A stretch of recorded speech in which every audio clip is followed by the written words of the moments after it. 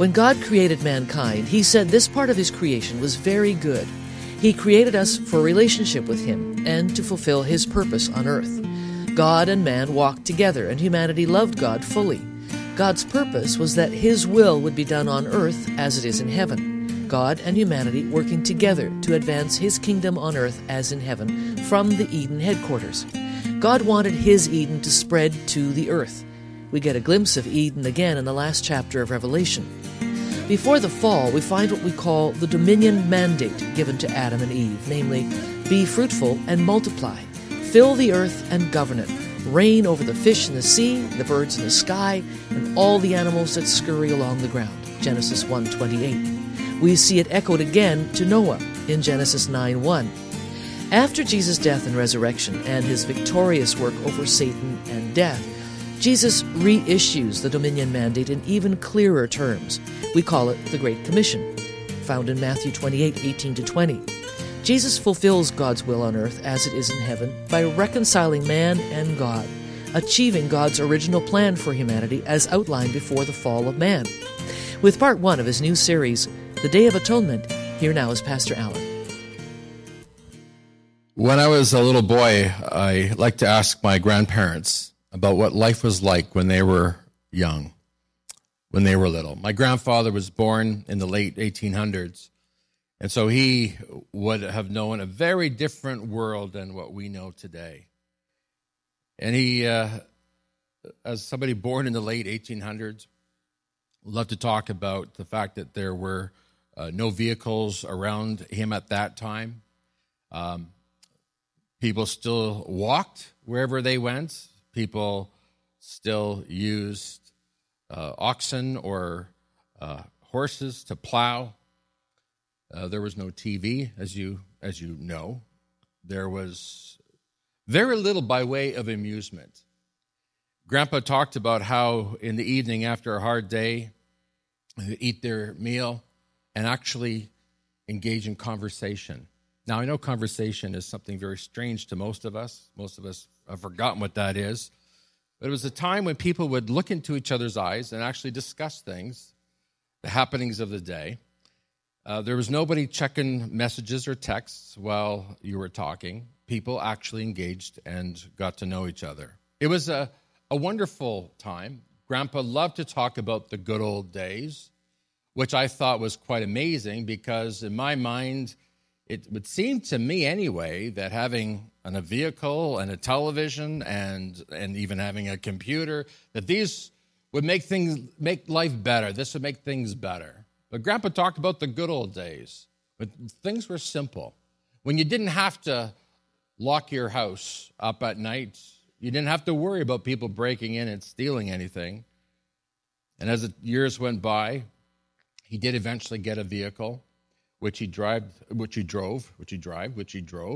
until he was into his early 90s. I say drive, I use the word loosely. He got from A to B in his own way. But he would still talk about those good old days when things were simple, when you knew your neighbor, when you weren't afraid to engage with the people around you, when you actually talked to people and communicated to people. The good old days. A time that is not now. What was it like in the beginning? We're going back now millennia. Imagine a world that has no pollution. Imagine a world where the water is not poisoned. I don't know if anybody has seen what's happened in Flint, Michigan. Children and mothers poisoned is terrible. A world where plastic doesn't litter the ocean, where there's no need for commercials to show you how the plastic bottles you're using could actually circle the planet if they're put end to end. Imagine a world that has a wildlife and a plant life that thrives. A world where there's no need for Sarah McLachlan to sing, I will remember you. A world where animals are not hurt or tortured. Imagine a world where oceans are alive and teeming with life, where there is no cancer or disease or sickness or flu. Imagine a world where there is no hatred, no murder, no crime. People just don't know what selfishness is. Imagine a world where not even animals attack each other. We begin today a series called The Day of Atonement. We begin a journey that begins at creation and goes to the cross and then eventually goes to the end of time. That's what we'll be talking about from now until Easter. This journey where men are born, where men fall, where men are redeemed, where men re-enter Eden.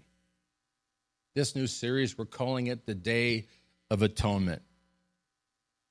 It's a story of how we were once at one with God, how we became enemies of God, and how through Jesus Christ we were reconciled to God, or made at one with him again.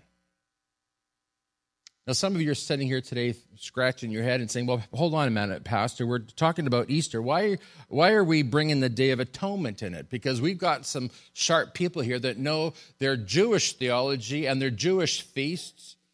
And you'll say, you may be saying or thinking this morning, well, hold on a minute. Isn't Easter associated with the Passover feast? The Day of Atonement is Yom Kippur, and that doesn't happen until October. Pastor, aren't you getting it mixed up? Well, you would be right, but I'm right too. And I'll tell you why. Because when you read through the Old Testament, and some of you actually have been reading through the Old Testament, and you've been scratching your head and wondering, what are all these feasts and these celebrations all about? And the wave offering and the sacrifices of the bull and the sheep and the wheats, and like, what's it all about? And what does it mean? Well, here's what you need to know today. All those things that maybe don't add up or make sense to you as you read through the Old Testament, would you begin to understand that these are shadows of what is to come? It all begins to make sense. Because yes, Jesus Christ is the Passover lamb, but Jesus also fulfills the purpose of the Day of Atonement. Yom Kippur, or the Day of Atonement, is considered the most sacred day of the year for any Jewish person. It's a day of 24 hours of praying, of fasting, of confession of sins, of repentance. Saying, God, I want to get my life right with you. I want to be one with you. This is the Day of Atonement. And the Jewish person who celebrates goes away from that celebration, most of which is spent in the synagogue. He goes away hoping that his sins have been forgiven, hoping that God has forgiven and cleansed them for another year. Now, here's what you and I need to understand. Jesus Christ went to the cross once for all. Jesus was a fulfillment of all of these Old Testament festivals, feasts, and sacrifices. In other words, we didn't need anything else or anyone else after Jesus did his work on the cross. That's what we're going to be talking about from now until Easter. What is the Day of Atonement? What does the atonement stand for? What does it mean? Well, take a look at this definition. Can we look at this definition? The definition of an atonement. It denotes unity or reconciliation, especially between God and man, or humanity, God and woman. And it comes simply from combining these three words, or these two words and a suffix. At one meant. To be at one. And meant actually means the action of causing this effect of at one meant. It's through Jesus Christ that we become one with God again.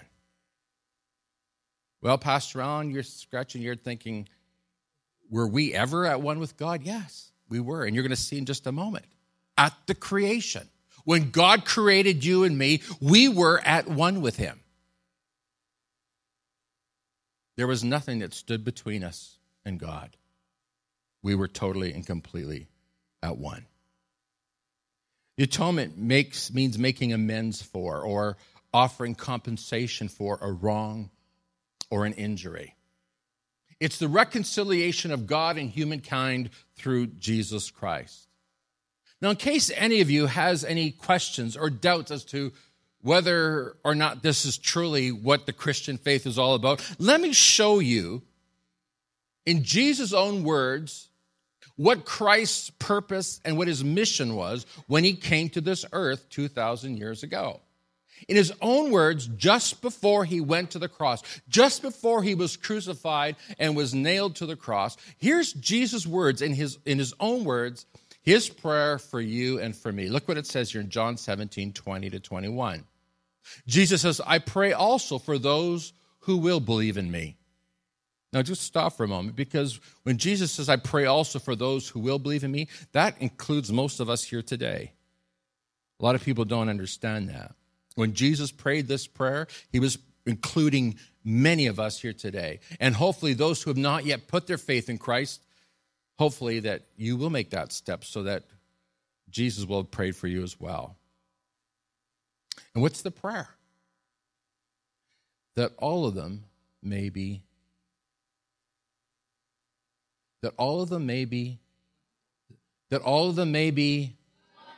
thank you. That all of them may be one. There's that word again. Atonement, at one-ment. Father, just as you are in me and I am in you. There it is again. The oneness of God and Jesus Christ, and Jesus is praying that for his followers, that they would be one. And then watch this. May they also be in us, so that the world may believe that you sent me. So Jesus is praying that the disciples, that is the followers of Jesus Christ, would be one, just as he and the Father are one. And now he's praying that all of us would be one with God.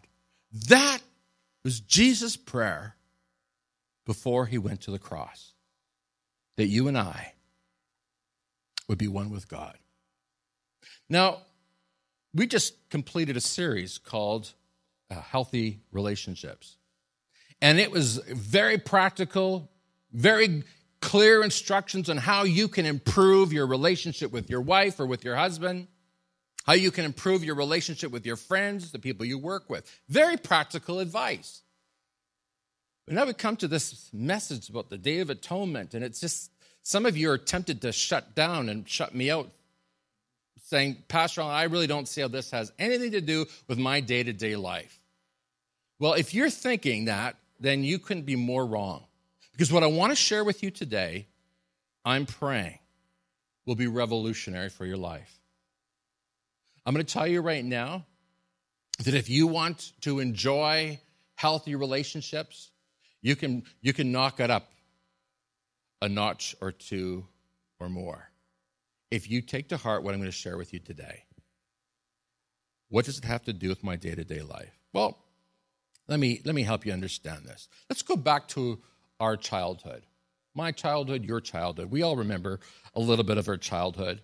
And if you don't remember it, well, if you've got a baby, or if you're a parent, then you kind of understand what a childhood's all about. They're days of innocence. We call them those days of innocence. And it's basically from birth until about the time that you go to kindergarten. Those are your innocent days. You've got no pressure in your life. Life is wonderful. And I know what you're thinking, to be young again. You remember those days. No pressure. All you have to do is eat, drink, sleep, eat, play, eat, drink, play, sleep. That's about it. And on top of that, to sweeten the deal in those days of innocence, you have been given 2 servants to wait on you. You could call them slaves if you want, servants. We sometimes refer to them as parents. And all you have to do, well, you don't even have to ring a bell. All you have to do is go, wah, and they're there. And they start asking you questions. Are you hungry? Are you thirsty? Do you want to eat? Do you want to play? What do you want? What do you want? Please tell me what you want. Wah! Finally, they pick you up, and you know what parents do. They got you all sorted. Look, you don't even have to go to the toilet by yourself. You just sit there and go.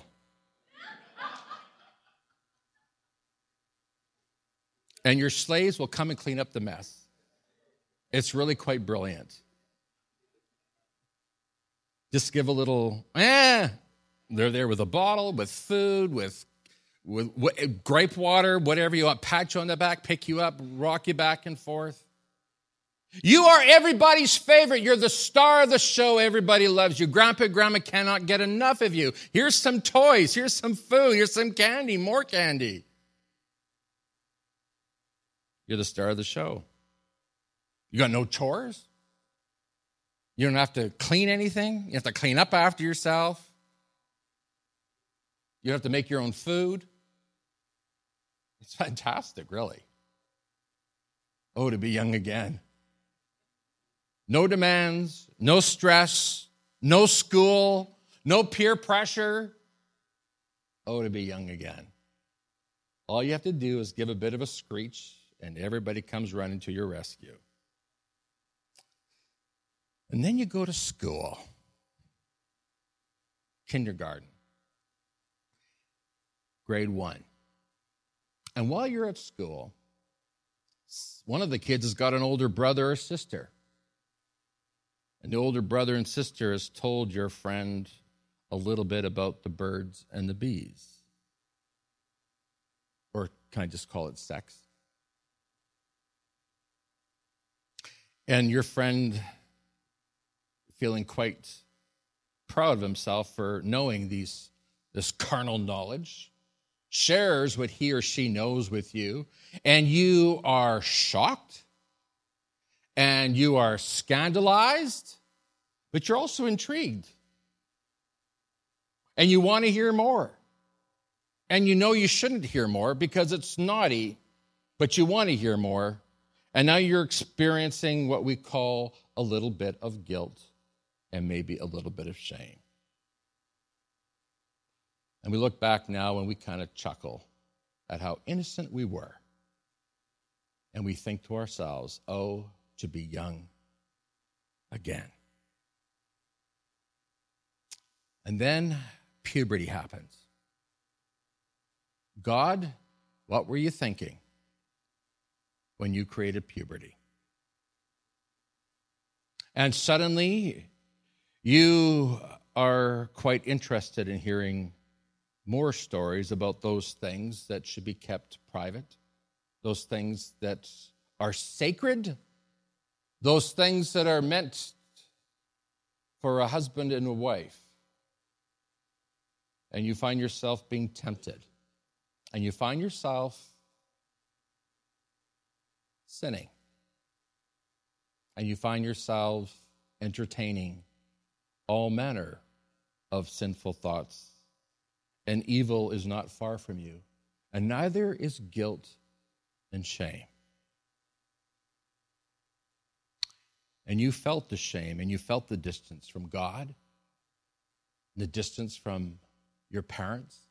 And if you grew up going to church, maybe you felt a distance from your pastor and your Sunday school teacher and the people you go to church with. And you wonder, how on earth did I ever get to this place? And now it's worse because you feel distant from God.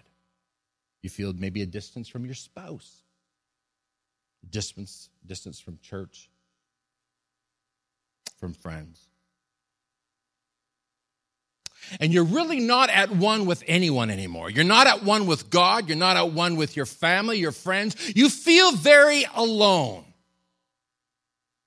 You feel a sense of hopelessness and maybe even despair. And you think to yourself, where is God? And you woefully sigh, oh, to be young again. Let me take you back, way back in time, to the innocency of humanity. When we were young, when we were first born,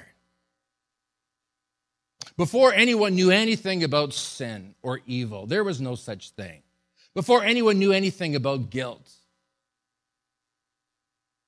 when mankind were still at one with God.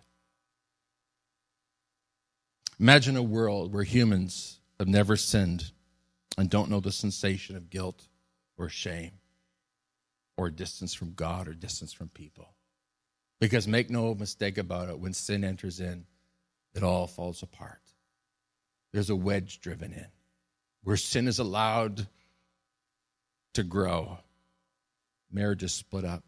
Mothers and fathers are separated from their children, and children are separated from their parents, and friends are separated.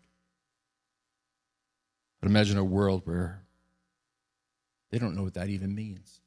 Imagine a world where you don't even know what death is. Death is not entered in.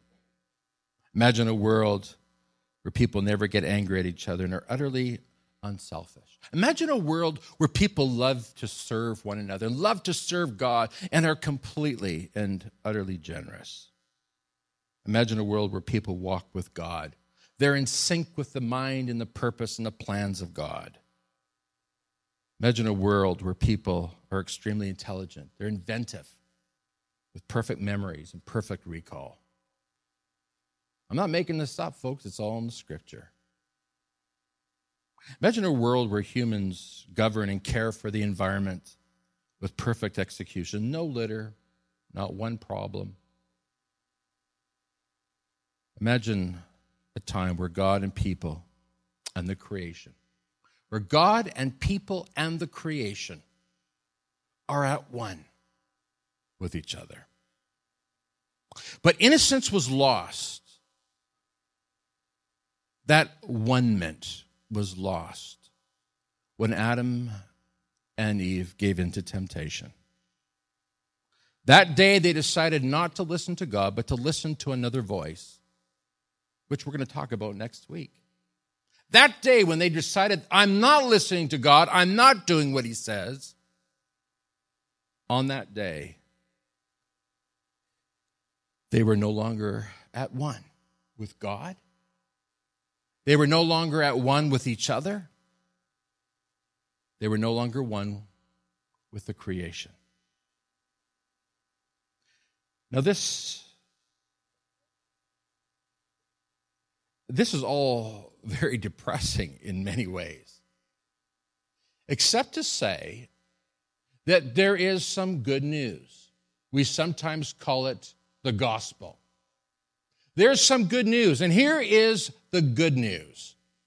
Although we are not at one with God, although we have sinned, although we have fallen away from God,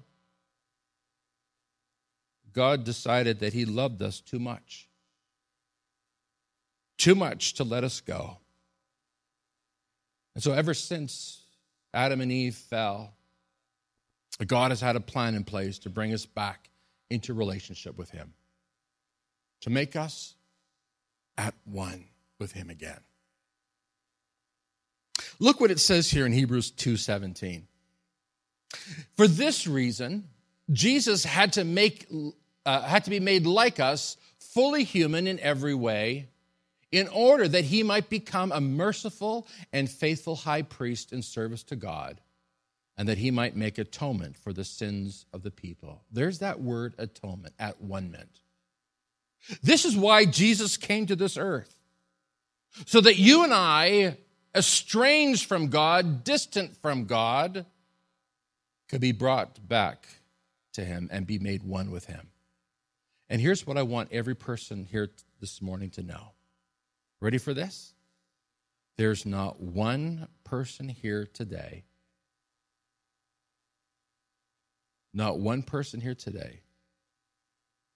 that has sinned so great and fallen so far that God can't rescue you, that God can't bring you back to himself. You say, but Pastor Allen, you really don't know what I've done. You don't know where I've been. You don't know what I've gone through. Pastor Allen, I was so close to God. I had such a strong walk with God. I experienced the Holy Spirit in my life in ways that would just amaze you, Pastor Allen, and now life is disaster. I feel so far from God. For this reason, Jesus had to be made like us, fully human in every way, to identify with you and me and the struggles and the temptations and the pain that you and I experience. For this reason, Jesus had to be made like us, fully human in every way, in order that he might become merciful and faithful, and that he might make atonement for the sins of the people. That's what God did for you and me. You and I cannot make atonement. You and I can do nothing to make us one with God, except put our faith in the one who can make us one with God. You say, Pastor Allen, are you telling me that's all that I need to do to be one with God? Yes. But it's far too simple. But that's it. That's all that God asks of you and me. That we would put our faith in Jesus. But Pastor Allen, don't I have to clean up my act? No. Because then that would be your work and not Jesus' work. But Pastor Allen, you don't know what I'm going through. Don't I have to quit smoking first? Or don't I have to quit drinking? Don't I have to give up pot? Don't I have to give up? No. You come in faith to Jesus and you say, Jesus, I want to be one with God again. I can't face this life anymore. And Jesus says, come as you are. Come with your heartache and your pain and your suffering and your sin and your shame and your guilt and your sorrow. Come. Come. And as the prodigal son returned to his father, to a father whose arms were wide open, without any judgment or condemnation, no shaking his finger, none of this. What have you done with the wealth that I've given to you? None of that. You grew up better than that. You should know. None of that. It's a loving father with arms outstretched saying, come to me, my child. Come to me. And I'm going to make it better. It's through Jesus Christ. And it was God's idea. It's God's idea. God wants us to return to that place called Eden. It's a paradise where we were at one with him. In 1667, John Milton wrote an epic poem. Some of you know it, called Paradise Lost. And in that epic poem, which is really quite long, he describes what you and I lost when we were evicted from Eden. What you and I lost when we lost that at one-ment with God. You and I, whether we realize it or not, have been mesmerized and obsessed with the notion of paradise. Every culture has. For thousands of years, every culture has got their tales, their stories of paradise. Why? Because you and I have been created in the image of God, and you and I are not content or happy or satisfied until our hearts are at one with God's heart. You may not believe this. You may think yourself too clever, too educated to believe this. And I'm going to tell you straight up, at the end of the day, this is a matter of faith. And I will tell you this, although it may not make sense to your natural mind, you take that step of faith and God begins to open your eyes so that you can see things that you never saw before. I'm going to tell you, my friends, these things are not received or understood just by the natural mind. It's understood by the spiritual man.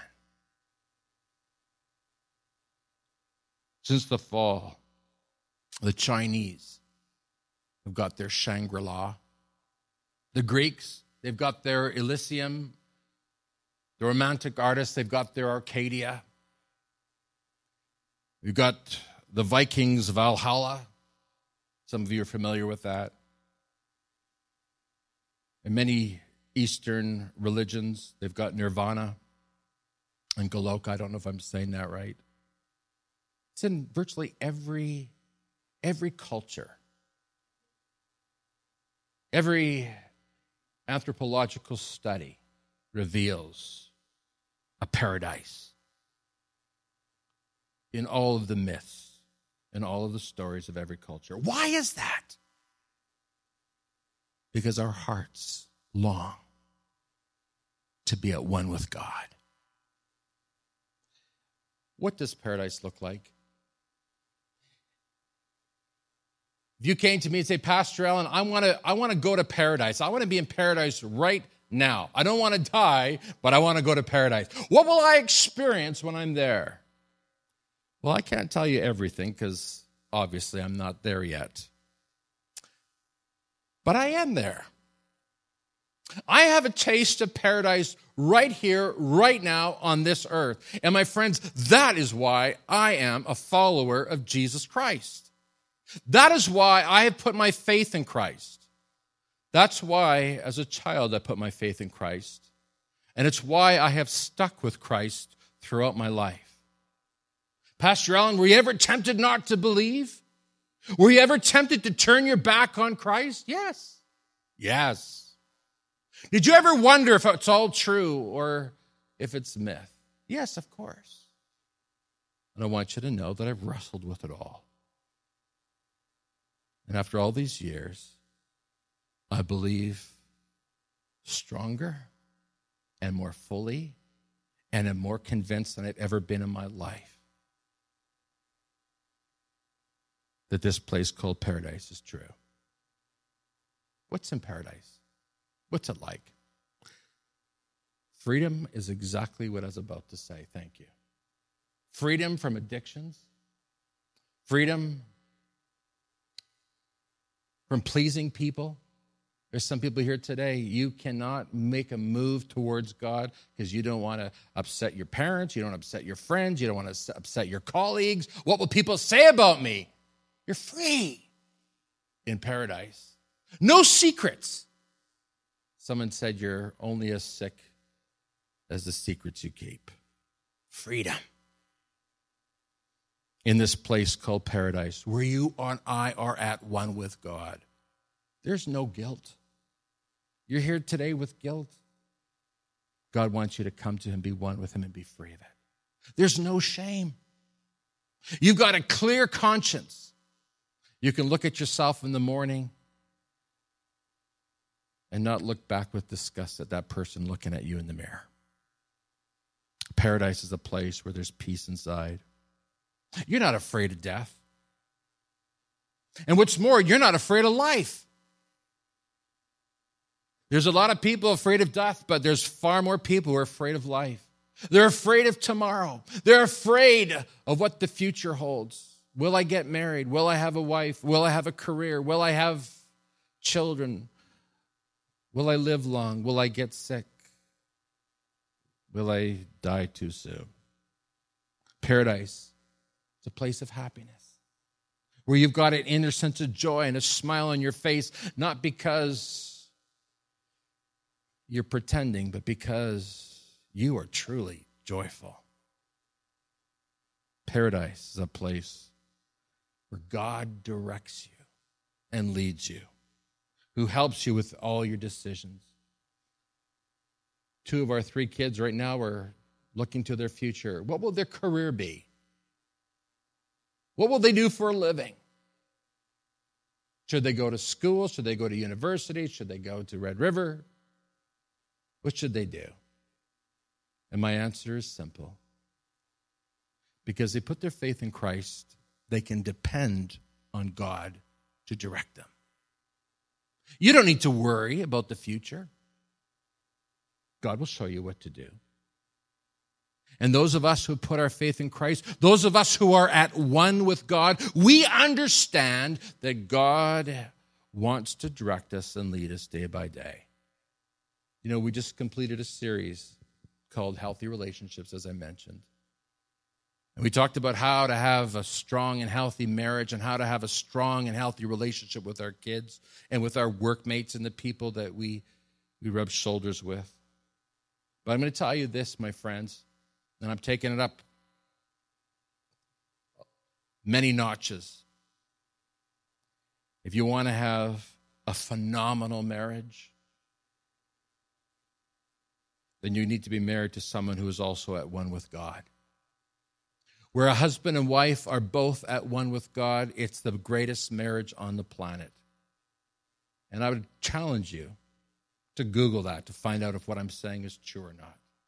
Many studies on the subject. And where a husband and wife are truly at one with God, the statistics for a healthy, phenomenal, great marriage is off the charts. If you want to have great friendships, where you feel a real sense of joy and contentment for being together, then you need to be with people who are also at one with God. By the way, that's why we have small groups.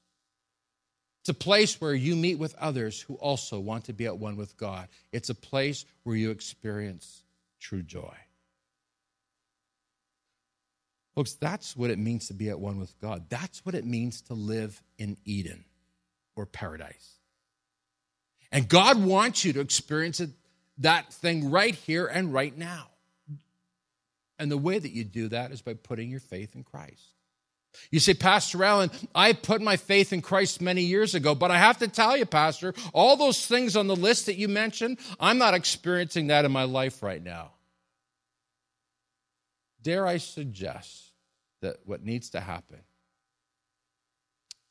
is that you need to have a personal revival where you need to turn to God and say, God, I've been trying to live this life on my own. God, I have not been walking at one with you. I'm going to tell you right now, folks, this is the great struggle of every Christian. To maintain that sense of passion for their relationship with God. Chris, I'm going to ask you to come to the piano right now. And I'm going to ask everyone to stand with me, please. Because I believe the Spirit of God is speaking to us. Christianity is not just a great philosophical system. It's not just a great philosophy for life, to make things better. Christianity is all about what you and I were created for. And you and I were created for relationship with God. This morning, if you want a special touch from God, if you're saying, God, I want to be revived, I want to be refreshed. It's been a long time, God, since my heart's been on fire. And maybe things have been going pretty good, but quite frankly, it's not where you want to be.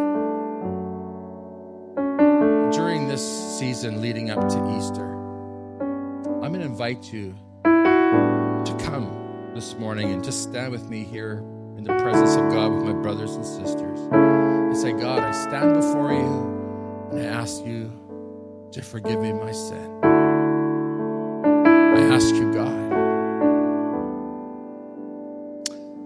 to clean the slate. I want a clear conscience, God. I want my peace back. I want my joy back. I I want to hear your voice day by day leading me in the way I should go. This morning, if that's what you want, why don't you just come, find a place here at the altar, and I'm going to pray for you. I would suggest, husbands and wives, why don't you come, stand together, hold hands, and just make a commitment together. We're going to stand before God together, and we're going to ask God to touch us afresh.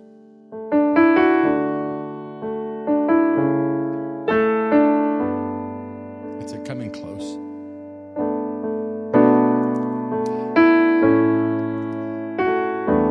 If you're with your husband or your wife, hold her hand. That's it. Just come before God.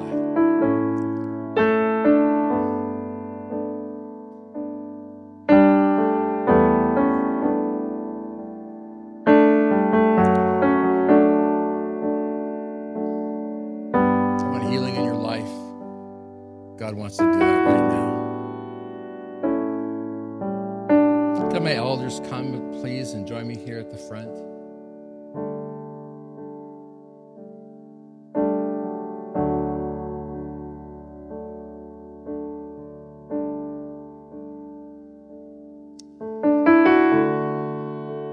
As I pray this morning,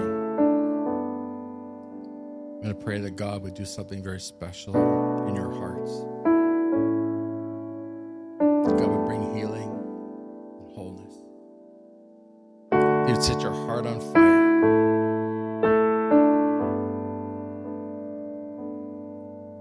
God, thank you this morning for the faith of these people who have stepped forward believing, Lord, that you want to do something special in their hearts. God, you know the stress that's represented in these hearts. You know about the shame and the guilt. You know about the distance.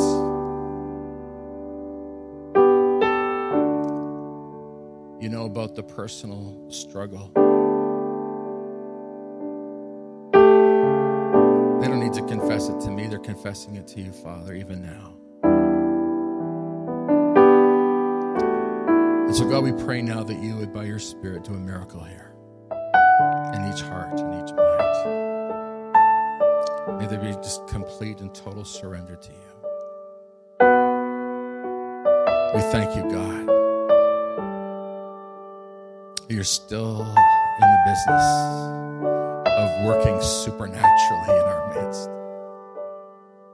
You're still in the business, God, of healing. And so we thank you, Jesus. I'm going to ask those of you who are standing here, just lift your hands to the Lord this morning. And anybody out there that wants to do the same, please do so. Lord Jesus, we lift our hands in surrender to you. We thank you, God, that this is a safe place. It's a safe place. We're surrounded by people that love us and care about us and who will pray for us and help us. God, as we lift our hands to you right now, we pray that you would touch us. We've come forward to stand here as an act of faith. Now we're lifting our hands as an act of faith, and we're saying, God, I'm serious. I need you. I need a touch from you. God, would you do that work right now, right here? And we thank you, Father, that you've heard our prayers. We thank you, God, that you're working in each heart here today. We thank you, Lord. Thank you for your faithfulness and your love. And so we pray all these things in the name of our Savior. And everyone said it with me? Amen. I'm going to ask Chris to continue to play. Those of you who have come, if you want to just sit for a moment and maybe pray for a moment, if you'd like me to chat with you, I'll be glad to do that. The rest of you are free to go quietly, please, or you can stay to pray. But take a moment in the presence of God. But I'm going to take a moment to pray with anybody who would like me to.